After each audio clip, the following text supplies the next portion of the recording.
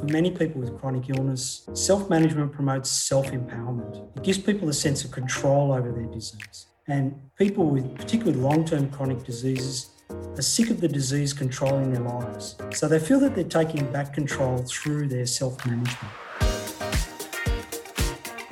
Welcome to Talking Health, a podcast where we explore the big health issues facing our communities. On this podcast, you'll hear from some of the world-leading health researchers, community organisations, and people with lived experience about the advancements we're making in health to transform the well-being of our communities at each stage of life. I'm Professor Deborah Anderson, the Dean of Health at the University of Technology, Sydney, and the founder and director of the Women's Wellness Research Collaborative. I've spent my career dedicated to supporting people, and particularly women after cancer, to implement sustainable lifestyle changes to get the most out of life. Today on the podcast, I'm joined by Professor David Sibbritt, the Head of School of Public Health at UTS and the Director of the Australian Centre for Public and Population Health Research. David is a Professor of Epidemiology and a world-leading health researcher. He has spent most of his career focusing on chronic diseases, particularly stroke and other cardiovascular diseases. Like me, David is a strong advocate for supporting people to implement long-term, sustainable, self-management solutions to address chronic diseases and to help people get the most out of their lives. Welcome, David. Thanks so much for joining me on the podcast today and for being my first guest on this series. Thanks, Debbie. It's a pleasure to be here, and I'm really excited about having a chat with you. David, I know that you've just taken over the head of school, a year ago, the School of Public Health at UTS, or the University of Technology, Sydney. How are you enjoying that role? Oh, it's been a wonderful experience to date. It's a big change in my career as being a professor. You're largely focusing on your own interests. And now that I'm a head of school, it's very much about looking out for the interests of everyone else. But I'm fortunate that public health is such an interesting and fascinating area, but also I've got a great team of academics and professional staff. So they've made my job really easy to date. Well, I know all the feedback we're getting is that you're doing a fabulous job. So well done. Thanks for that. David, over the past 2.5 years, the world has been experiencing a global public health crisis. And now more than ever, public health and health research is at the top of many people's minds. As the true impact of the COVID-19 pandemic continues to unravel across the world, what do you think are some of the most important priorities for public health professionals to address right now? I may be biased, but let me begin by saying that I think the pandemic has starkly illustrated the importance of the public health field. In terms of the priorities, I think those working in public health have had to learn about responding to a new disease and how to prevent it through measures such as mask wearing, social distancing, vaccine development. So I think it's vital that we continue to develop a workforce that's agile and ready to take on such challenges in the future. I also think that the population is not equally susceptible to the impacts of COVID. For example, people who are poor, vulnerable, from ethnic minorities, they've suffered much more than the wealthy.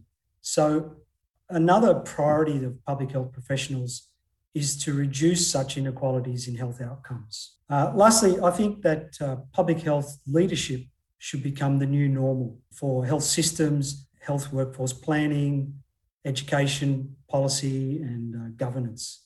So what I mean by that is that when we are planning health workforces, when we're developing educational programs, creating policies or governance around health issues, public health professionals should not only be involved, but they should also be taking leadership of these activities. And I think that it should be accepted by all that this should be usual practice. Yeah, thanks, David. And you raise an interesting point. I mean, public health has been totally front and centre with the pandemic. And, you know, I know from my own experience, everyone was an armchair epidemiologist as all of the numbers came through. And people, you know, we've got students, you know, vying to become epidemiologists who didn't even know what an epidemiologist was. Public health has been front and centre, and not only in Australia, but across the world. How have you and your team adapted to these changing priorities? How are you planning to address these new challenges then?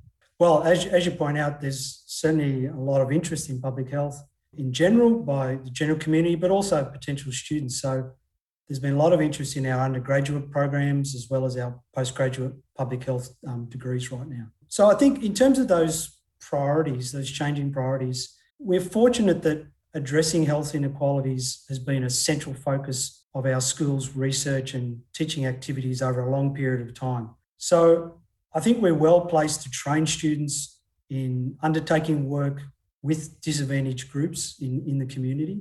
Also, I think the postgraduate subjects that we teach are now fully online and they're being taught over a unique 6-week period. So this provides ease of access and a better way of learning for our students who might be busy health professionals. And this is really important for healthcare professionals who are frontline health workers. And you think of the amount of stress that they would have been under during the pandemic and even now. So through this approach, we're giving them flexibility in their studies. So I think that's really important to think of where they're placed in their work environment as well as being able to take on studies. Also, we regularly engage with our industry and professional partners as well as community groups. So moving forward, I will be asking them for advice about their changing needs during the pandemic. And by getting this information, it'll help us modify the content of existing subjects and potentially develop new subjects that are relevant to the pandemic. It's an exciting time for the School of Public Health, and having all of those new subjects which can be done by anyone around Australia will be very exciting, particularly with health professionals with busy lives can really incorporate those into their work plan as well. And absolutely. And I'll put in a pitch too, Debbie. Don't forget international students as well. They can now do it from their home countries in case there's any international listeners. While the pandemic has taken centre stage over the past few years, public health is also a lot more than big health emergencies. We're talking about everyday health and well-being of individuals in the community. And while the focus over the past few years has been on the pandemic, many people have been silently managing long-term chronic disease like diabetes, stroke, and cancer.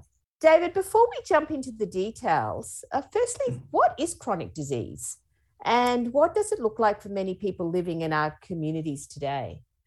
That's a good question, Debbie. Chronic diseases are long-lasting conditions, usually defined as lasting a year or more. They require ongoing medical attention, or they might limit a person's activities of daily living, or both. If you want some examples, think of arthritis, asthma, back pain, cancer, diabetes, mental health conditions, just to name a few.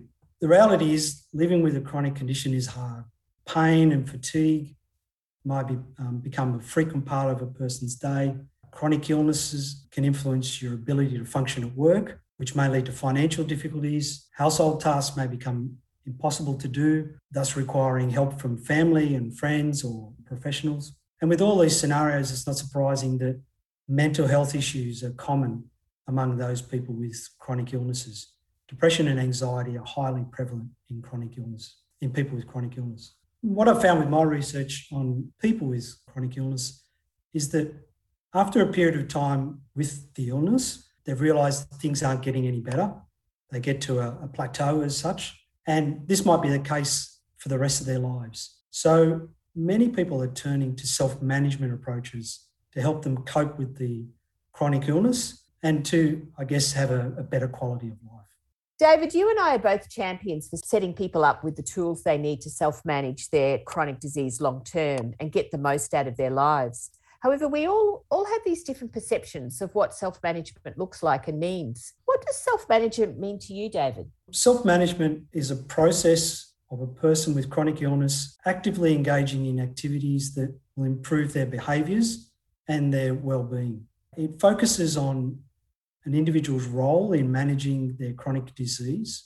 It can include a range of activities needed to effectively manage the emotional and practical issues presented by a chronic illness. Examples might be physical activity, diet, cessation of smoking, meditation, just to name a few. And the beauty of self-management is that it can inspire people to learn more about their condition and to take an active role in their healthcare.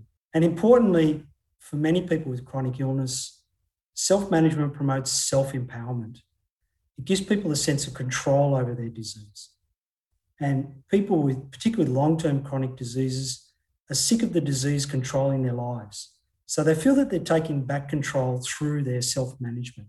But ultimately, through self-management, it allows people to live the best possible quality of life with their chronic illness. What are some of the impacts of good self-management that you've witnessed over your years as a researcher, for the individuals and their families and also the community? Well, as you said earlier, I've looked at quite a range of chronic diseases over the years. And what you find for the individual is that we would typically see improvements in their physical and mental health and their overall improvements in their quality of life. And of course, that's not surprising, given that people might be increasing their physical activity, they might be having a better, healthier diet, they may have stopped smoking. So it's not surprising that you can see these big changes in their lives as a result of those self-management practices. For the family, most chronic diseases have a similar effect on the family member that they do on the person with the chronic illness, in that it does lead to psychological and emotional issues. It disrupts leisure activities, it affects interpersonal relationships, financial resources are impacted. So when their loved one, as their quality of life improves through self-management, then so too does the quality of life of the family members as well. In terms of the health systems, people who use self-management typically require less use of health services. So they might require less visits with the GP or specialist consultations. There's usually lower hospital admissions or emergency department visits. They also may use less prescription medications as well. So I guess all this means that there's a saving to governments because there's less health services required. So across the board, there's huge impacts can be gained through better self-management. So, what you're saying is people who can self-manage their health behaviours, for example, with exercise and diet and quitting smoking and decreasing their stress levels, etc., are much more likely to be able to manage their own chronic disease better. Really, it helps the family to be able to manage the chronic disease of their loved one as well. Probably a financial saving in less visits to the GP and hospital, emergency, and less drugs as well. So, that's a big cost saving to the whole community then. That's great, David, and to hear it. Now, you're a world-class researcher in this area, and I know that you've got a new study which you've just kicked off called the Allen Study. This is a large long-term cohort study to better understand the needs and challenges of Australians post-stroke who have the stroke, which could lead to lots and lots of issues with chronic disease. Would you mind telling us a little bit more about this study? Yeah, well, the Allen Study, this is a really exciting new project for us. It's a longitudinal cohort study, which means we'll be recruiting thousands of people who have previously had a stroke, and we're going to follow them up over several years or hopefully decades. And this will allow us to comprehensively examine their self-management approaches that they've used, as well as their use of health services and medications, etc. The main research question, I guess, that we're looking at addressing are, what are the unmet needs of people who've had a stroke, and in particular, that they need to use self-management for? What are the decision-making processes and communication around their use of self-management? So how do they make that decision of what self-management to use or multiple forms of self-management? Is it through help from their GP or from family members or the internet? And also, once they've made that decision to use self-management, how do they communicate that decision? Are they informing their family and friends? Are they informing their healthcare providers that they're using these new self-management approaches? And I guess ultimately it's how effective are the self-management approaches that they're using. The study itself came about by the Nancy and Vic Allen Stroke Prevention Fund. Vic cared for his wife Nancy after she had a stroke and later bequeathed the funds to set up the project. Nancy and Vic were particularly interested in self-management. They used an array of different approaches to help Nancy better cope with her illness, hence the establishment of the fund. And the study will actually begin recruitment at the end of this year. So it's a really exciting time for us, for our team, and I think for the school and the faculty moving forward as well. As you know, the wellness model of self-management is something that I've used in our Women's Wellness Research Collaborative that we've been doing for many years. And I'm really interested to hear from you in how does the wellness model of self-management fit into this study? Self-management has a wellness focus rather than an illness focus. So what I mean by that is that an illness model focuses on interventions. They might be clinical interventions like surgery or medications. They could be non-clinical interventions like social workers. These interventions are provided by health professionals who are trained to manage the disease. Whereas when you think of the wellness model, it focuses on an individual undertaking healthy habits to attain better physical and mental health. So a wellness model is proactive instead of reactive, which is very important, particularly when we're looking at stroke and secondary stroke prevention, because people who have strokes are highly likely to have a second or more strokes afterwards, particularly if they don't change their lifestyles in some way. But also, the wellness model is focusing on a better quality of life. In other words, thinking about this, it's about action that is taken before symptoms manifest or before symptoms become worse. Wow, this study really has the potential to transform the lives of those people after stroke then. Are there any other things you're hoping to achieve with this study? There are a few things. Firstly, we'd like to investigate how stroke survivors cope with and live with their stroke over time, which will provide really important information moving forward in rehabilitation for people with stroke. We want to look at those rehabilitation services and related medical costs over time, just to see what the impact is financially, because if we make governments aware of the financial impact, then there could be subsidies down the track, for example, and also investigate the opportunities and challenges around secondary stroke prevention. And particularly this is where the self-management approaches come into effect here, which will be a major focus of the study. So by gathering all this information, it's going to allow us to develop policy recommendations around post-stroke rehabilitation, which we can then give to governments and healthcare providers. But in addition to that, the cohort study itself is going to provide an amazing resource and excellent infrastructure for researchers. And you know a lot about working with large cohort studies, Debbie. If you've got a big study like this, there's a vast array of topics that can be explored, and that provides great opportunities for capacity building of PhD students and early career researchers and senior researchers as well. So it's a wonderful infrastructure that we're setting up. But ultimately, though, of course, we're hoping that this research will assist people living in the community post-stroke to have a better quality of life.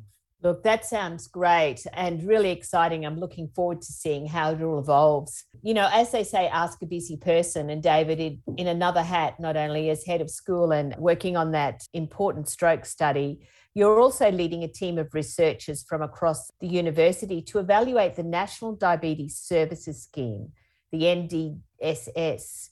Can you tell us a little bit about what this project involves and what are the things you're hoping with this project will address and achieve? Yes, this is another really interesting project that I'm working on, Debbie. I'm leading a team that was appointed by Diabetes Australia to conduct a comprehensive evaluation of the National Diabetes Services Scheme over a 3-year period. For those of you unfamiliar with the NDSS, it's very much focused around promoting self-management of diabetes. Through the NDSS, it provides support services for practical help and guidance, diabetes health information and resources, and also subsidised diabetes products. So it's quite large in its scope. My team will undertake an independent, objective evaluation of the NDSS program services and the subsidised products. And this will support ongoing continuous improvement of the delivery of the NDSS moving into the future.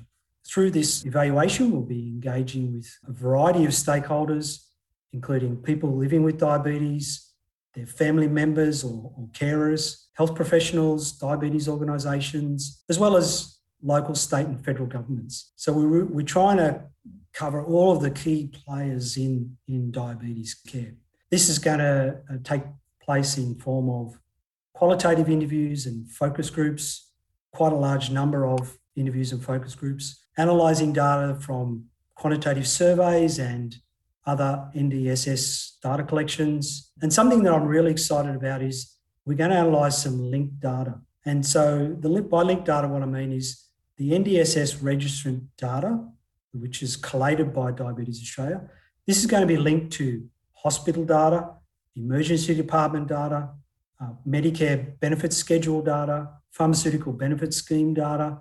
So this is going to be a massive, complex data set that's going to provide a very clear picture of the impact that the NDSS has had on people with diabetes. Wow, that sounds great. And it sounds like great opportunities for capacity building and, new researchers as well as PhD students and postdoc fellows as well. Lots of opportunities there. What will this evaluation mean for people in the community living with diabetes? By evaluating the NDSS, we're hoping to provide essential advice to Diabetes Australia and the Australian government. And that advice will hopefully improve the effectiveness and cost effectiveness of the NDSS. And I guess this advice is ultimately going to enhance the capacity of people with diabetes to understand and self-manage their life with diabetes. Yeah, really, really important for people with diabetes in that area.